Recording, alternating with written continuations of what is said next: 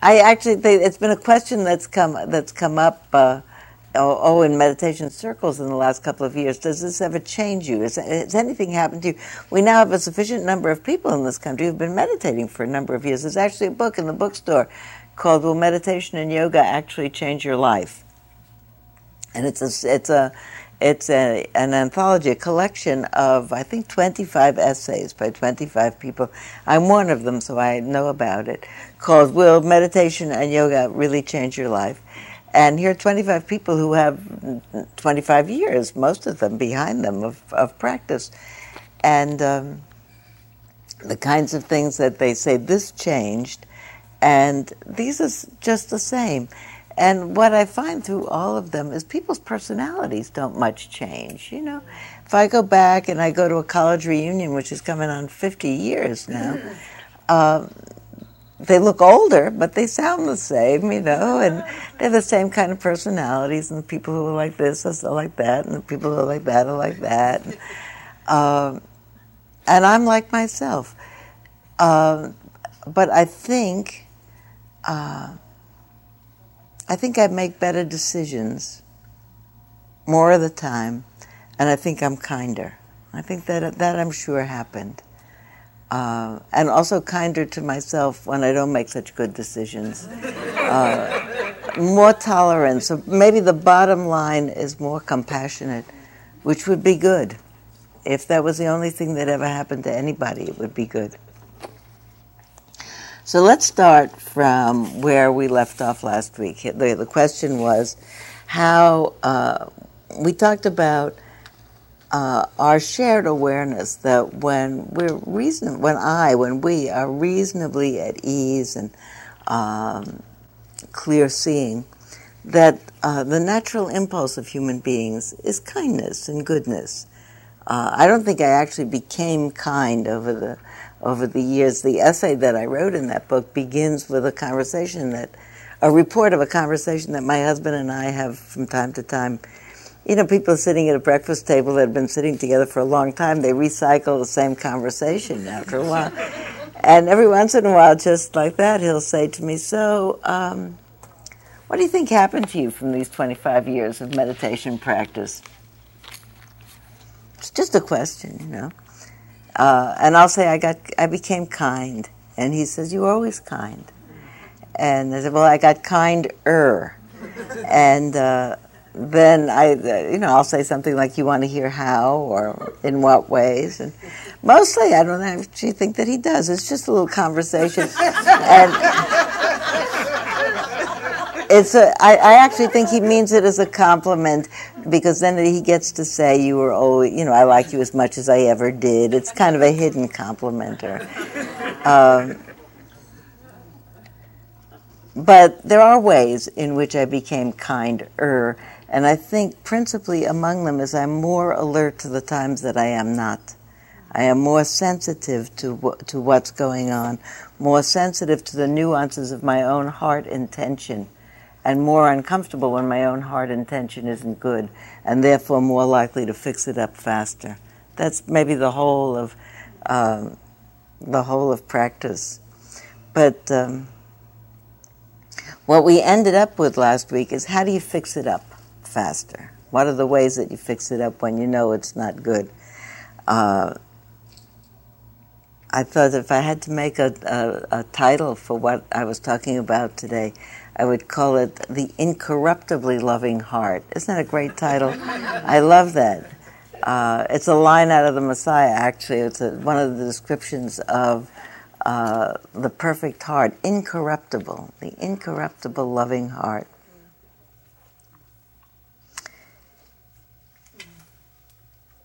Remember last week we talked about that image of the metaphor of the TV screen that they now have, where you could be watching one football game and push a button and see the little football game over here, what's actually happening in the Army-Navy game while you're watching Penn State play somebody else over here. And that we're mostly watching the world and life, and in between it, we're watching my life and my personal little drama that's going on. And that from time to time, my personal drama that's going on fills up the whole thing. so that I forget the whole life and what's going on. It could be even not only my personal drama fills up the whole screen, but one piece of my personal drama fills up the whole entire screen, so I forget the rest of my drama, not to speak of the whole world and wars and famines and other things that I could pay attention to. But this one slight that my one particular person said to me now fills up the whole entire screen. And that maybe that those kinds of sort of glitches of seeing are not so undesirable as they might sound. Oh, that sounds so weird. Sounds like, well, let me say it again. It sounds like the best kind of a mind that to have would be the mind that stays absolutely locked on the big picture all the time, that doesn't get stuck in the little drama, and certainly doesn't get caught in the minute trivia of the little drama. But maybe it's the getting caught and then getting uncaught that makes the heart kinder in the end. I found this week an old journal. I was just looking for something nice to write in for today, and I found a journal that I began 10 years ago, actually 10 years ago this month, and wrote about a third of it, and the rest of it was empty. So I said, oh, okay, I'll use this journal. And I found that in the beginning of that journal, here it is, in the beginning of that journal, I'd written in the flyleaf a verse from Leonard Cohen, the poem Anthem. And the verse is, ring the bells that still can ring, forget your perfect offering, there's a crack in everything. That's how the light gets in. Isn't that good? So I decided I'd start this one that same way. It didn't get any better. I don't have a better one 10 years later. Ring the bells that still can ring. Forget your perfect offering. There's a crack in everything. That's how the light gets in. And the other poem it's a verse from a song, a Leonard Cohen one again. Even when it all goes wrong, I'll stand before the Lord of song with nothing on my tongue but hallelujah. How do you do that? How do you do that in this world? How do you get up in the morning and read the paper? How do you get phone calls from your sister-in-law that you don't like? How do you get the news that two of your teeth have to get extracted? I mean, how do you do anything? How do you deal with your child that says whatever they say that you didn't feel like hearing? Which is a lot. How do you actually get motivated to make a difference in the world and not resigned? You not give up, not get cynical. How do you get motivated without getting mad? That seems to me the very tricky question. How do you see other perspectives, not your point of view? See that little screen that blows up, then you're seeing the whole of the world I am seeing the whole of the world through the perspective of my little life and how it affects me, not how it affects other people. You know, when you read news in different parts of the world, it's tremendously interesting to me always to buy local newspapers when I travel, because the front page news is what's happening there. And you see the world starts there. The world starts in the valley of the Dordogne for people who live in Bordeaux. And then everything is out from there. The world starts wherever your particular body is and your particular family is, and then everything else is peripheral.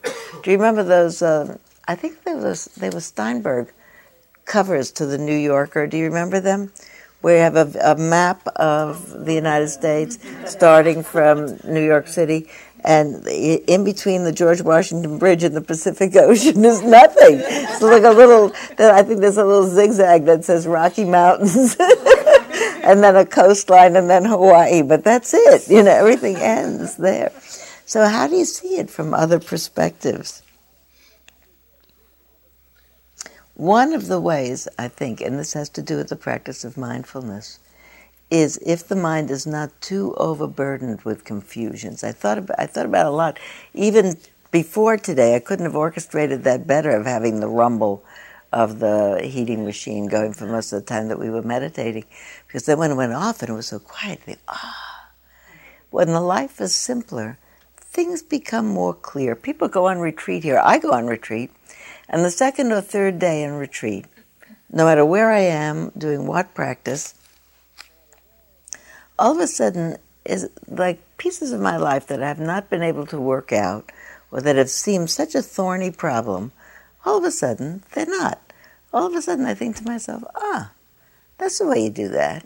And I didn't have to figure it out. I see a number of people, you don't have to figure it out. All of a sudden, my friend Nancy calls that a blinding flash of the obvious. You know, that it was right there. Is that great? I love that. It's a blinding flash of the obvious. It was right there, but you don't see it until all of a sudden the dust settles, and there it is. I read. I read the movie reviews in the New Yorker every week, so just to see what's happening. There's a new movie opened in New York. It's called The Story of the Weeping Camel. So did anybody see that? You saw it, Marty.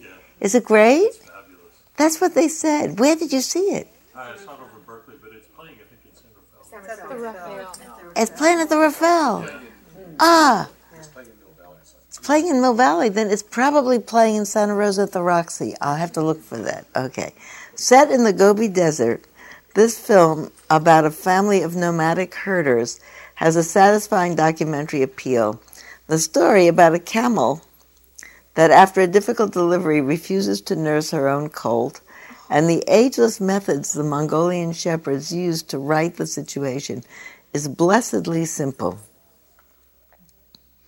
There's little use of dialogue. Instead, the filmmakers, two Munich film school students, linger on the everyday tending of the livestock and the herders' astonishingly calm domestic life. The movie, an authentic and warm experience, details a peacefulness that's purely comforting. Does that sound like it, Marty? Yeah. Nancy says, let's go. But what are the words there that appeal to you? Blessedly simple, purely comforting, astonishingly calm domestic life. Does anybody here have an astonishingly calm domestic life? You know, my children are grown, I live in the country, I live only with one person. I don't think I have an astonishingly calm domestic life.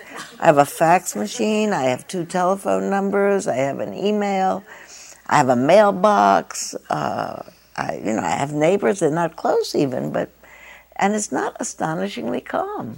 I don't watch TV, but still, it's not astonishingly calm, or regular, or simple. It's complicated. And there's something, when you just read that, astonishingly calm, yes, where do they do that? How can I bring that? So people come on retreat, and I often say to people in the beginning of the retreat, when we start with instructions, do this, do that, sit this long, walk that long, put your attention here, put the attention there. I also tell people, you don't even have to do anything. If you don't do anything, if you just come here and just stay here, don't leave, and do the rules. Don't write, don't keep a journal, and don't read any books. Get up when the bell rings, sit, walk, and eat, and just in those times. You don't even have to do anything. Sit, daydream if you want, whatever. If you just have this astonishingly simple life, in a few days, the mind settles itself down, and in the blinding flash of the obvious, we know what's true. That making a fuss, fighting about things, agitates what might be a peaceful heart, and it's not a good choice. So in the middle of that film review, having read that, I'm going to go see it. I'll look for it now. I also saw Fahrenheit 9/11. How many people here saw it? Okay. It's astonishing. Not simple. The review I read that found some fault with it said it doesn't present 2 sides to the situation. It doesn't. It's not meant to be a documentary in that way. Michael Moore sees himself as a political satirist and a commentator on the political scene. I actually had trouble standing up at the end of the movie and going out, didn't you? You know? It's quite overwhelming. I think you should see it. I noticed yesterday, I read the reviews. I'm not going to tell you about the movie, you know what it's about. Maybe I'll tell you one thing about it. But I read the reviews yesterday I read the reviews in the New York Times on Monday. I read the story, which was on the front page, that in fact it had broken the records for a documentary ever. It had broken it in the first weekend ever. And it had shown on about 800 screens nationwide, where the two runner-up films for top films of the weekend had opened in nearly 3,000 movie theaters, each of them. So it was 3 times at least as hard to get to see it. And I went at 11 o'clock in the morning, and I bought my tickets the day before so I could get in. So I think a lot of people want to see it. But when I read the review, I read the review in the New York Times, which was on the front page. I was someplace yesterday where there was a Wall Street Journal, so I looked for the review on that page, on Monday as well. And there was nothing on the front page. But you know, on the front page on the Wall Street Journal, they have a list of stories on the inside. At the very end of the list, on the bottom of the page, was a notice that it had broken records and that there was an article inside. Inside, on a very back page on the bottom, which is where they buried the story, was that story. And it had nothing about the content of the film. It was about what a bad business move it was for Disney to have refused to open it because Miramax is going to make so much money on it. So I was just thinking about it from the point of view of everybody looks with their eyes. I remember my teacher Joseph Goldstein saying, a pickpocket looks at a room full of people and sees only pockets. You know, that you see what you are looking for, and you see through that lens. And the reason that I'm telling you that is it caused me to think about, through what lenses am I seeing? I think to myself, well, I know the lens that the Wall Street Journal is seeing through, but what lens am I seeing through? And in what way could I not be seeing a piece of the picture, any picture, not just that picture, because of the lens? What are the parameters of my personal lens? I'm still thinking about that. That's part of it. That got me to say, well, of the 5 spiritual powers, I wanted to start by talking about mindfulness, because mindfulness really is a way of examining the ways in which we make views into truths and seeing things past the view and the decision we make about them and seeing things for what they are. I want to tell you that for me, this is just my one editorial piece about the movie, if you saw it or if you do see it. There are tremendously stunning scenes. There are horrifying scenes. There are scenes where you have to look away.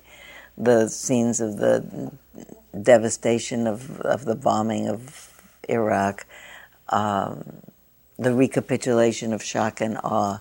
There are scenes you can't look at that are terrible. There's a scene near the very end of a meeting of corporate leaders having what looks like a breakfast meeting somewhere, talking about how business is now going to pick up, as all these people are people with businesses that have profited from the war and are involved in Iraq in one way or another, oil or the rebuilding of it, and someone giving a presentation to them and talking about, well, it's good now, but it's going to get much better as things continue. And it is so clear that the villain really is not this person or that person, but the villain always is greed, hatred, and delusion. And really, I think to myself, under it, the villain is always greed, and always has been. Actually, when I think about it, the Buddha said it was greed, hatred, and delusion. But I actually am coming more and more to think it's greed. It's it's the insatiable sense that people have sometimes that they need something that causes them to make other people enemies, to not recognize them as part of their family of human beings, that greed is the central motivating push. There's been some study, somebody did this, of asking people randomly, of people in different kinds of financial levels, do you think you're financially secure? How much more would you need to be financially secure, or are you financially secure? And came out with some findings. I don't remember, so I can't cite this study. But what they found is that people more or less universally said, if I had 10% more than what I had now, I'd be okay. They said people with a lot of money, happened to me recently talking to somebody, said, well, because of this and that and my cash flow and other kinds of things, 10% more, I'd have enough. Like, when is enough, We have so much more stuff than everybody, I think that the cleaning out of the drawers and pleasure of me is I divest myself of some stuff. I think of who could use this stuff, who could I give this to? 10% more, there's a lust that comes up always around I need this. And the great pleasure of discovering about lusts that they're empty. That one of the practices that most interest me when you talk about spiritual practice is the practice of renunciation. And in the largest sense, I think of myself, people talk about renunciates in the Buddhist tradition of people who have renounced the world, people who have become monks and nuns. So you renounce all worldly goods and you take on a life in which you don't own anything except your robes and your bowl and your slippers and your razor, your sandals and your razor for shaving your head. And I think that's it. So you don't own anything, and you don't accumulate stuff. And the rules for being a renunciate include not taking a meal after midday, not eating after midday, other kinds of rules about not pampering the senses, not adorning oneself. Well, if you're just wearing robes, you're not going to be putting on makeup and jewelry and accumulating makeup and jewelry in a big wardrobe. I remember years ago when Jack had just come back from his period of time as a monk in Asia and begun to, and took off his robes, became a lay person again and began teaching. He talked about his time as a monk, that he had dreams about tie-dyeing the robes. that it's so hard to be just like everybody else, Didn't you ever hear him say that? He said, I was such a bells and gongs hippie, and beads, and all of a sudden here I am in robes. I had dreams about tie-dyeing. But, we each want to show up in something that nobody else has been wearing and look distinctive and be remembered in some way distinctively. How hard it is. In here you're a monk, you give up your name. You give up your possessions, you give up your name. But and in a certain way, I could and do often think to myself, the real renounce that I think is central to my practice is I want to renounce ill will. That's it. I want to renounce ill will and grudge. I can't renounce anger arising. because it will, it just does. Somebody does something to you and you think, how could they have done that? And then after that, I can either be mad at them and think, how could they have done that? Next time I see them, I'll let them know how I feel about it. Maybe I'll write a letter, or I could let it go. I don't have a choice about the reflexive response. Something happens, anger arises. I have a choice, I think, about what I choose to keep in the middle of my screen and not. And I think about mindfulness practice, and one of the exact immediate benefits of mindfulness practice being the possibility of seeing that there is moment to moment the choice of freedom. I could go here, I could continue to consolidate this anger and grudge and be writing my retaliatory story, or not. I could put it down.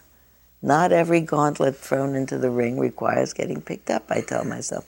You could go with this. It's very juicy, this story, because you were right and they were wrong. And it's all the better if you were right. Sometimes if I were wrong, then it's a little more complicated. But if I was right and they were wrong, there's all the more reason to... but that just recreates such a drama in which there's an I who is right and a not I who is wrong, and an animosity and a lack of sense of we're all in this together and we are all connected as human beings.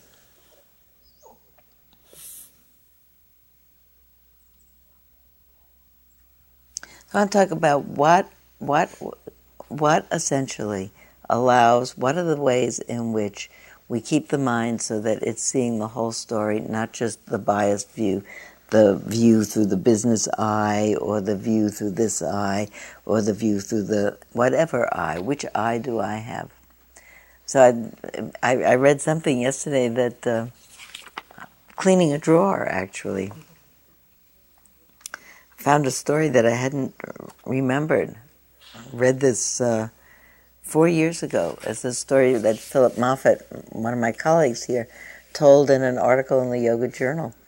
I'd forgotten this story, but I would like to call this how you would see if you were seeing with your whole heart. He was reporting on an article he saw in the New York Times about how, this is in the year 2000, Germany renamed a military base to honor a World War II Army sergeant. This particular sergeant, Anton Schmidt, an Austrian serving in the German army, saved more than 250 Jews from extermination. He disobeyed his superior officers and helped these men, women, and children escape by hiding them and supplying them with false identification papers. Sergeant Schmidt was executed by the Nazis for his acts. Sergeant Schmidt's actions reveal the wonderment, this is now Philip talking about this, reveal the wonderment and pain of what it means to realize one's true nature. While in prison, waiting to be executed, Schmidt wrote to his wife of the horror of seeing children beaten as they were herded into ghettos to be shot. And this is, quote, Sergeant Schmidt talking to his wife in the letter. You know how it is, he said, with my soft heart. I could not think and had to help them. These words capture the sudden blossoming of spiritual maturity brought on by a challenge we would all rather never have to face. See, I couldn't think. I had to help them. Because if you think to yourself, if Sergeant Schmidt had thought to himself, if I do this, that's likely to happen, that I'll likely get caught, or I'll likely be executed, or my family will have to do without me. He said, but I couldn't think. I had to help them. So another letter he wrote, at the end of that letter, he wrote, I merely behaved as a human being, he wrote in his last letter to his wife. And then Philip is saying, each of us can only pray that we too can behave as a human being, quote unquote, when we encounter the challenges that lie in our life's path. So what do you do to behave as a human being? I like to think that what he means is behaving as a human being whose mind is clear, because then their heart would be accessible. If you see what's happening, you cannot not cry. If If you look at that, if you look at the movie, if you go see Fahrenheit 9/11, if you look at what's happening in the war, if you look at even a piece of the movie, not even the whole business of what are we doing in the war, but the pictures of Flint, Michigan, and why it is so devastatingly poor with such high unemployment. Could just show that little segment of the movie. If you really looked at that, and we said, wait a minute, why is this happening in Flint, Michigan? How is how I vote or how I live related to what's going on in Flint, Michigan? There's a line from Gandhi where he said, before I do any single act, I think to myself, what are the implications of this act on the poorest person in the whole world? Imagine if you thought that before you did anything. I don't think that before I do everything. But you know what I do think? This happened to me once, and it's just a very small event. Maybe it'll seem small to you. It seems big to me. But anyway, I'll tell you the event, and then you see if there's something in your life that it sparks. I like to think that I'm reasonably generous and reasonably tuned in about concerns of the planet, and I hope I am. I said a long time ago in some teacher meeting that among the someone was asking what are the criteria for choosing a spiritual teacher, and I said I would want to know if my teacher recycled, and everybody laughed at me, but I would, you know. I mean, it's important to me. But I was in Dharamsala in 1995 or 6. Dharamsala there's a lot of poverty in Dharamsala. There's a lot of poverty in India. And I was walking down the street one day, and a very young woman with an infant, with a child on her hip, carried in a sling on her hip, very young woman, very beautiful, passed me by on the street, Indian young woman. She hardly looked out of her teens, and she's the mother of this child. And I looked at her because she was so beautiful. And I also noticed that her skin that she was dirty. It's dusty, the streets of Dharamsala. It's very dusty. So the clothing was dusty, and just everything about her and the child. That there's a level of, I thought to myself, this woman hasn't taken a bath in her life, probably. Because where would you take a bath in Dharamsala? There's no river. There's not a river. It's not by the ocean. You can't swim. It's inland. You have to have a bathtub to take a bath or a shower. Really, I wasn't even thinking about a shower. I was thinking, sit in a bath. I guess it was my sense that if she came to my door, I would draw a bath for her. I would put her in a hot bath. And it wasn't a derogatory thought at all. It was a caretaking thought, you know.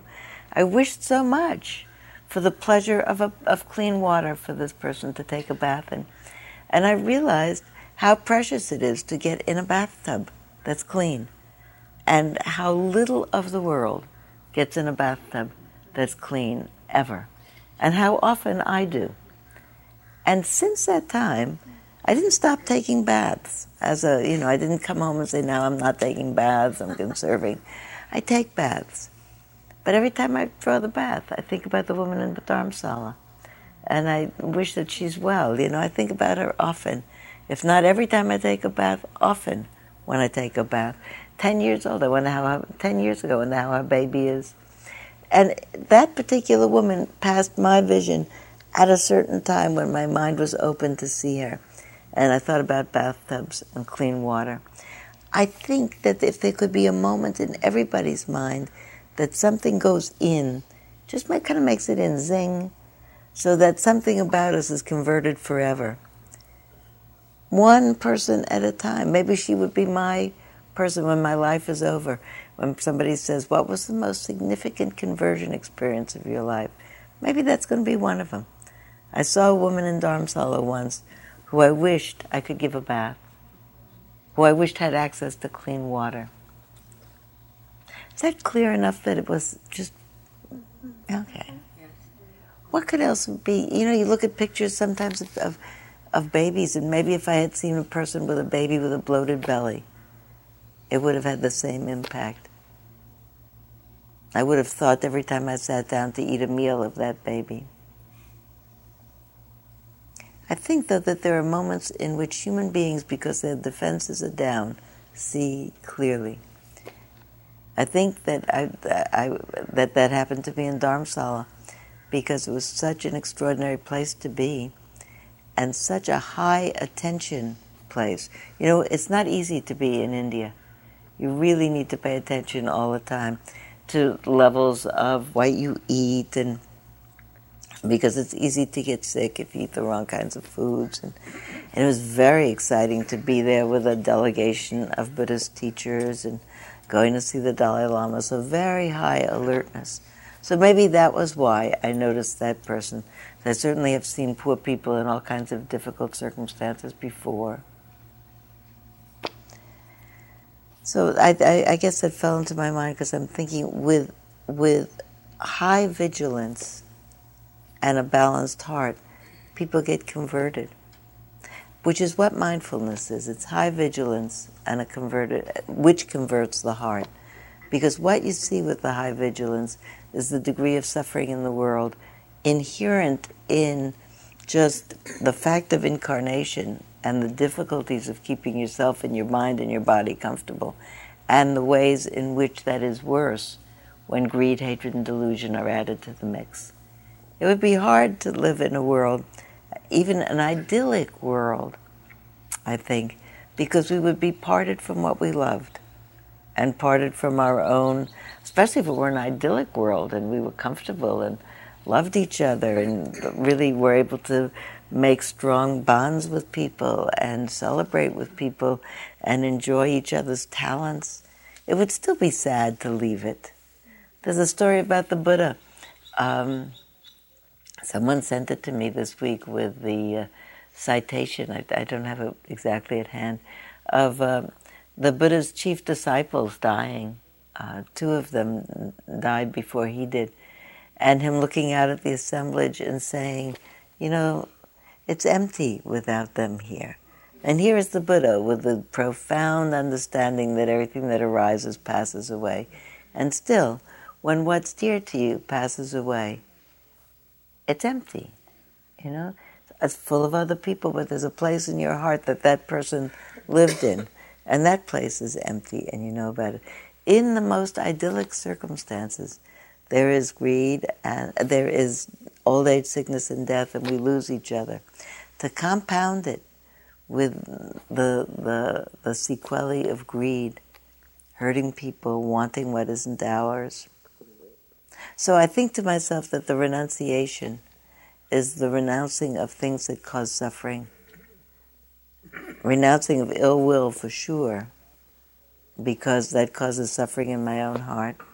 And renouncing greed when I see it in myself, because it creates a certain amount of ill will on the people who have what I don't have, or caused me not to have what I have because they have it, or have something that I think I need, so now I'm jealous. None of those feelings feel good in me. Suppose I didn't have any greed. I would have entirely mudita about other people's good fortune, Somebody else has something, gets something, I don't know, I actually think I have everything I want, but I could imagine, if one of my colleagues called me and said, you know what, I just got called to be on Oprah with my book.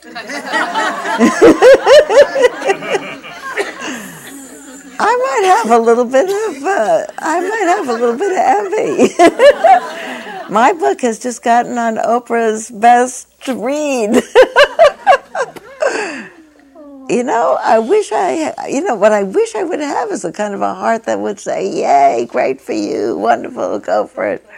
And no greed or envy should arise in me.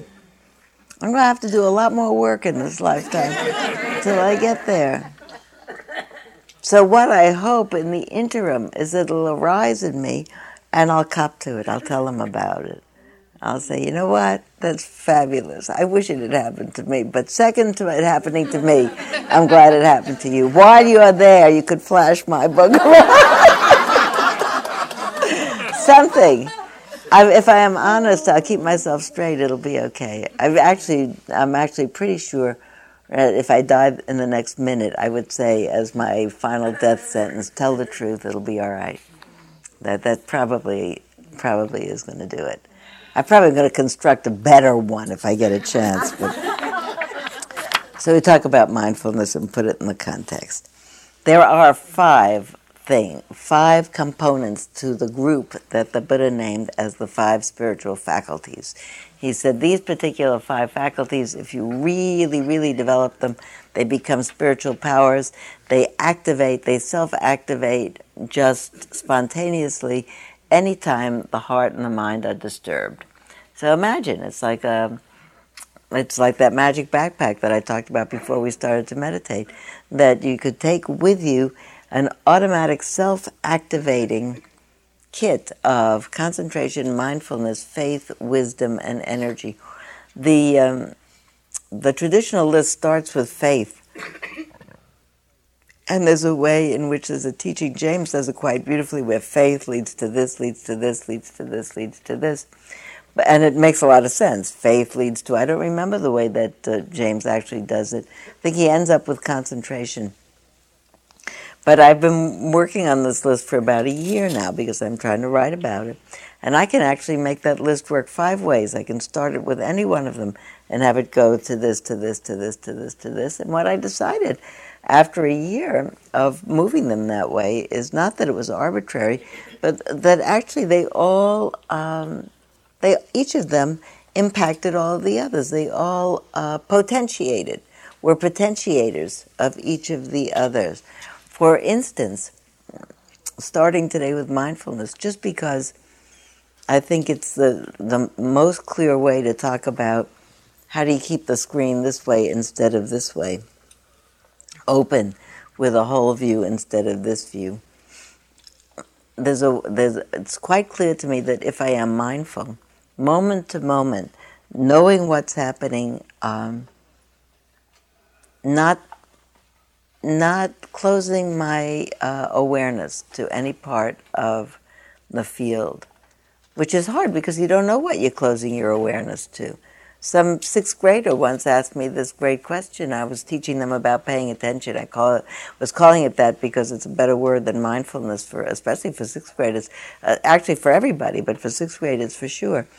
I was saying it's just about paying attention to everything and really paying good attention. And he said, here is my problem. I don't know that I'm not paying attention when I'm not paying attention.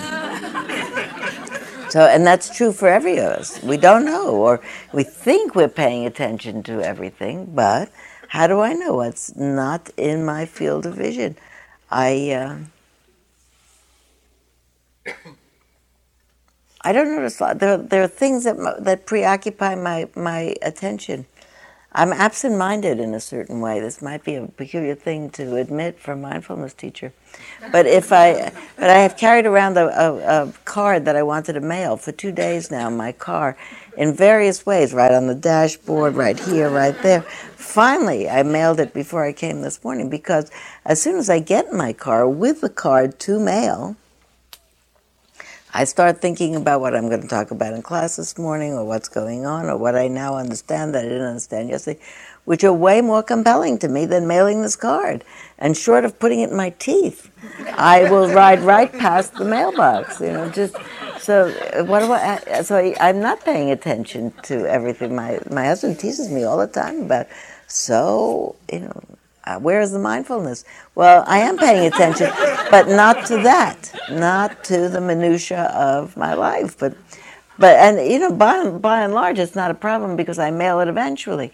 But what else am I not noticing is what I am thinking about. So if I were really mindful, paying attention clearly, moment to moment to moment to moment to moment, what happens is that your mind becomes more concentrated. So concentration will develop from moments of mindfulness. Also, if I am mindful and present, it means that I'm not really squandering energy or losing it in distractedness. So my energy will grow. If I'm mindful, I'm attentive to what's happening. It's usually I'm able to do something or figure something out, which gives you a big burst of energy. Oh, look, I just figured that out. That the blinding flash of the obvious moment when you figure out something, you suddenly feel enthusiastic, don't you? You say, oh, that's what I should do. And the amount of energy that the mind was using to kind of struggle with it unconsciously or consciously and not getting anywhere is now liberated. Oh, that's what I can do.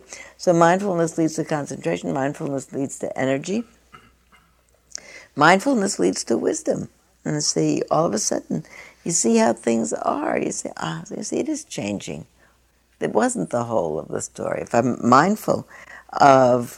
I'm really mindful of the mind state and of what's going on and of my thoughts and of the fact that I am now cataloging thoughts of grievance to bolster up my case about why I should continue to have ill will about this person, and I'm also mindful of the pain it's causing me, that amount of mindfulness will cause me to stop doing that, because I suddenly have the wisdom that ill will just breeds more ill will, and I am making myself uncomfortable with it. The wisdom that I am tying the knot tighter by being, by allowing myself to continue in that way. It's reminiscent of the Buddha's teaching about if you've got stabbed by a dagger, or if you stab yourself by accident, you pull out the dagger. You don't keep on stabbing yourself with it. You know, if someone hurts you and you get mad, there's no reason to continue to hurt yourself by fomenting thoughts of anger, which are very painful. You could stop, and you could do something about it. Does not mean, just in case anybody thinks, it doesn't mean not responding to challenges, but it means to me responding to them in a way that's free of ill will. Doesn't mean not strongly. Sometimes people think, I have to put up with everything. No, I don't have to put up with anything. That means I can't take a strong stand. I can take a strong stand. Do it with ill will. Ill will does not make the case any better on the other side. Nobody gets it better if it comes with ill will. You know, suppose you got a letter and it said, important, filled with ill will. Would you, you know, if I get mail and it says urgent, I open it, but not if it says filled with ill will in it. But if it said urgent, if I want to say to somebody, sweetheart, it's urgent that I talk to you about something, but I say, sweetheart, it is urgent that I talk to you about something, then I can say, you know, it was terribly hurtful to me that you said this and that, but I already have said, sweetheart, it's terribly urgent. So it means this is not coming with ill will, so maybe they could listen. Also, it feels better for me to say, sweetheart, I am urgent that I talk to you, so I remind myself that I have another context for this person other than the grievance that they just produced in me, like a whole lifetime around it. So, I mean, the sweetheart is a good remembrance for myself. Also, mindfulness leads, in that case, to faith also, because it's always true that if I pay attention, that I see the suffering that I cause with reactive behavior, and the peace that's possible if I don't do it, and the faith that is always incontrovertibly true. I will be better off if I pay attention and tell the truth. So before, when I just made that up in the moment, I said, if I die this next moment, I suddenly realized, may it not happen, that I'm dying in this moment. I'm going to say, tell the truth, it'll be fine. That's really what's liberating. I could have actually said that as be mindful, but tell the truth is the same as be mindful. Tell the truth. It's the same as saying be here now. Just say what's true. Saying what's true is never a problem. If you say what's really true, you know, at another time with more time, we'll talk about the ways in which we say things in conversation that aren't true, like you always are inconsiderate. That's not true. Nothing is always true, you know. you never listen to my point of view. That's probably not true either. That those are editorial opinions on current, but to just say what's true. In this moment, how I feel is.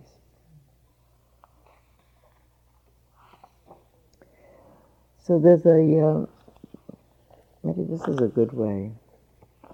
This is out of the Anapanasati Sutta. This is a sermon on mindfulness established through attention to breath.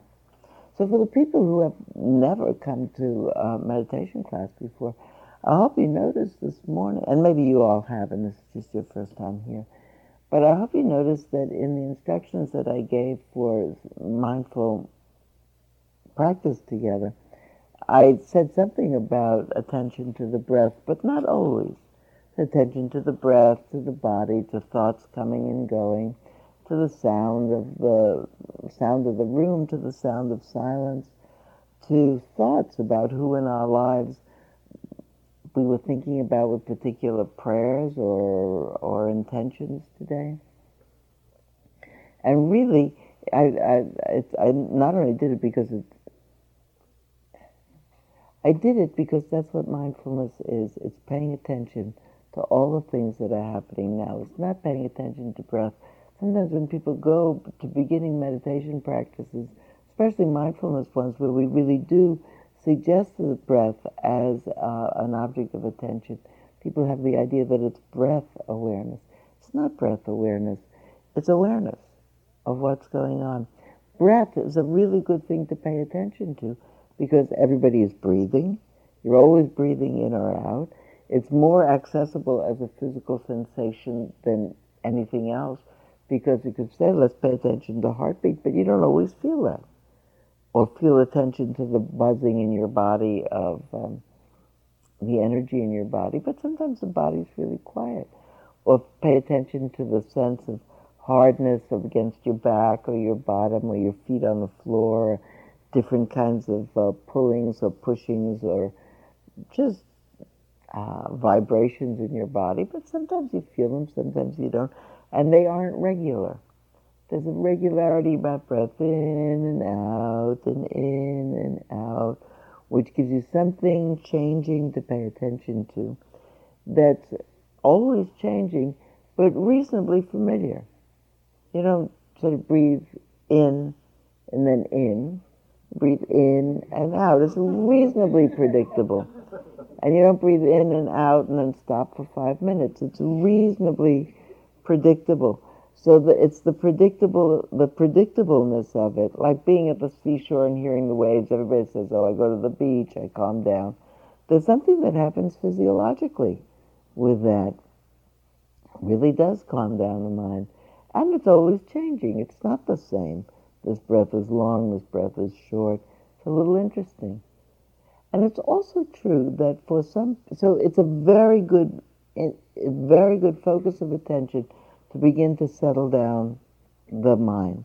Then everything happens. Body awarenesses happen, thoughts come and go, moods come and go. And really the practice of mindfulness is attention to what is happening now. Not exclusively anything, everything. Having said that, there is the Anapanasati Sutta, the teaching of paying attention to the breath exclusively, which some people find as a very wonderful, ongoing life practice. Because it's also true that although paying attention to all the realms of experience is one way of paying attention and of waking up to the truth, it's also true that you could pick just the breath and stay with it. I love the idea that just by staying with the breath, you can see the 3 characteristics of experience revealed just in the breath. So the first characteristic, that things are always changing, that everything's impermanent. Here's a breath in, now it's out. The in-breath is gone, the out-breath is happening. Now that breath is gone, that breath is never going to get breathed by you again. A zillion other breaths by you, but that one has come and gone. That breaths come and go. There's a way of really directly experiencing the truth of impermanence, of constant change just by paying attention to the breath. There's a way of experiencing the truth of the suffering that's involved in holding on, just with the breath. If I sat here and the breath went out, and then I said, oh, this is so comfortable, look at this, breath out. I'm just going to stay like this forever. I'd be uncomfortable. Actually, I'd die if I could stay that way. But here it comes. I can't hold on to this. Then you breathe in. Oh, that's great. I'll just stay this way. But you can't. It's changing. It's got to go out. Holding on to anything is uncomfortable. Things come and go. You can learn that just breathing and paying attention to the breath. The fact that things are inextricably linked, that everything has to do with everything else, that everything is interdependent in all of creation. I breathe in and out, and you also, because the trees breathe in and out, and they breathe out what we breathe in, and we breathe out what they breathe in, which is why we need to keep this planet green enough. Otherwise, living beings won't be able to breathe. And there's a way sometimes when I'm sitting that I actually think about that, because I'm aware when I sit, I actually try to sit up straight and feel the breathing and have the particular attention to the fact that I don't decide to breathe. There's not an I in me that says, okay, Sylvia, take a breath, unless I'm demonstrating something, like in a yoga class or something. But if I just sit here, my physiology interacting with the fact that there's oxygen still in the biosphere, my physiology interacting with the whole biosphere, and this particular muscle of my diaphragm just pushes breath in and out of it all the time, without any direction from me. And it couldn't happen, but my diaphragm could do that as much as it wanted to. If there was no air in the biosphere, if there was no oxygen, it wouldn't work. If I were underwater, it wouldn't work. I need to be here, the biosphere needs to be here, this diaphragm needs to be viable, there needs to be enough trees, and then that happens. And I realized that this same oxygen that we're passing back and forth, the trees and I now, was keeping Mozart alive and Beethoven and Columbus, and forever and ever we're just passing the same oxygen around and around forever and ever. And I get to have such a sense of how we're passing it all around forever and ever, not so far from passing the water around forever and ever, and how I use the water that's in my house has to do with how many other people on the planet will get to use water in what ways, and how what I do makes a difference somewhere else. But very much my personal sense of, we hear sometimes about if a butterfly flaps its wings in New Jersey and there's a typhoon off Indonesia 6 months later, and the butterfly is a part of the typhoon off the coast of Indonesia. It didn't make the whole typhoon, but maybe it's part of the wind that made the whole typhoon in Indonesia. And there's some way in which each breath in and out from me, when I'm really relaxed and paying attention to the fact that I have nothing to do with it, this breathing happens, just so hooks me in to the interrelatedness of all things, which is really the way into understanding karma. So the Anapanasati Sutta, you could just do breath and arrive at really a complete direct awareness of all those three characteristics of experience spontaneously. So this is just a paragraph from the Anapanasati Sutta, because it talks about how mindfulness leads to all of the factors of enlightenment. So friends, on whatever occasion, actually says monks, but bhikkhus, bhikshunis, friends, on whatever occasion you abide contemplating the body as a body, feelings as feelings, mind as mind, and mind objects as mind objects, which are the four contemplations. ardent, fully aware, and mindful, having put away covetousness and grief for the world, on that occasion, unremitting mindfulness is established in the meditator. Abiding thus mindful, the meditator investigates and examines that state with wisdom and embarks upon a full inquiry into it. In one who investigates and examines that state with wisdom and embarks on a full inquiry, tireless energy is aroused. In one who is aroused to energy, unworldly rapture arises. In one who is rapturous, the body and the mind becomes tranquil. In one whose body is tranquil and feels pleasure, the mind becomes concentrated. That person closely looks on with equanimity at the mind thus concentrated. This is how the four foundations of mindfulness, developed and cultivated, fulfill the 7 enlightenment factors.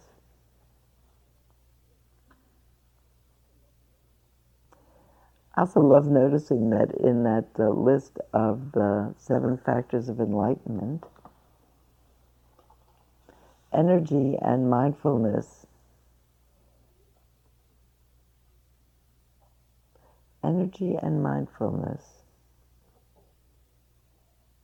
and concentration are 3 of the factors of enlightenment. They are 3 of the spiritual faculties which develop, become spiritual powers. Wisdom and energy are 2 of the paramitas. They're overlapping lists. You know, they didn't write down what the Buddha said for, no one wrote it down for several hundred years. You think about how it got passed down word of mouth. And I think that's why they must have made mnemonic devices and lists, because it's easier to remember the 7 this and the 3 this and the 4 that and the 5 that. Edie. Sylvia, the talk you've given today reminds me so much of the Truth-Telling Project. And you had mentioned that you were... Oh, I did. I forgot that. It fits so perfectly. So, Edie, why don't you get up and tell about the Truth-Telling Project? I couldn't have set it up better with my... It's extraordinary. Could I just... And I forgot. I told Edie yesterday I would let her tell the reminding you. I told her today I would let her do it. And I forgot. It's just the same like the postcard. So I just want to take a moment to tell you about this project, the Truth-Telling Project. It's so perfect today that I can speak about this. This is a project which Daniel Ellsberg and a group of us have initiated, including many people from Spirit Rock and in the Spirited Action group, and really brings together, I think, this question we've been talking about: how can we stay present to the suffering that's going on, keep an open heart, and still have the energy to act? And what Dan Ellsberg and a group of us have been doing, Dan Ellsberg really initiated it, but it's called Courageous Whistleblowing. And it's a call to, I'll just read you a note about a phrase from the paragraph. Thanks to our First Amendment, the U.S. does not have an official secret act. Truth-telling to Congress and the public about government deception, wrongdoing, and cover-up is neither disloyal nor illegal in America. It is a courageous, effective, and patriotic way to serve our country. The time to speak out is now. So what we're doing with this project is, Dan personally is speaking with people all around the country and internationally, connecting with those people who have information, but who perhaps don't have the legal or financial support or moral community support to dare to speak out. And there's another phrase here that I think is so perfect from Martin Luther King. A time comes when silence is betrayal. The emphasis of this project is really to break the cult of secrecy and to come back to those basic beliefs founded from the Constitution, that if we hear the truth, we will have the intelligence and the courage to act in a way that will be for the benefit of all beings. So I really feel that this project is embodying what we've been learning and studying and trying so hard to practice. And Sunday night was the beginning, the kickoff for the fundraiser event given at a wonderful restaurant in Berkeley. And the restaurant owner has said that any of us who can put together a group of people who would be willing to make large donations, he will open the restaurant, give us this French feast. So I'm Le Théâtre and in Berkeley. And so that's what we're doing. We're gathering together people who maybe already have given everything they can to, I'm assuming, Carrie, and who would like to help with this project.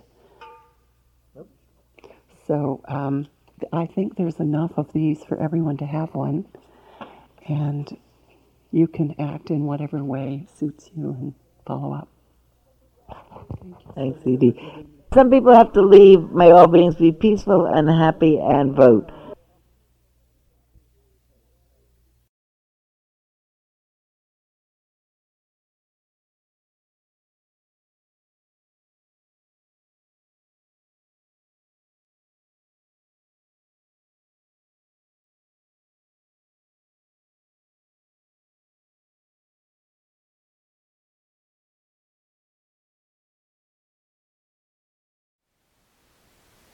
Thank you for listening. To learn how you can support the teachers and Dharma Seed, please visit dharmaseed.org/donate.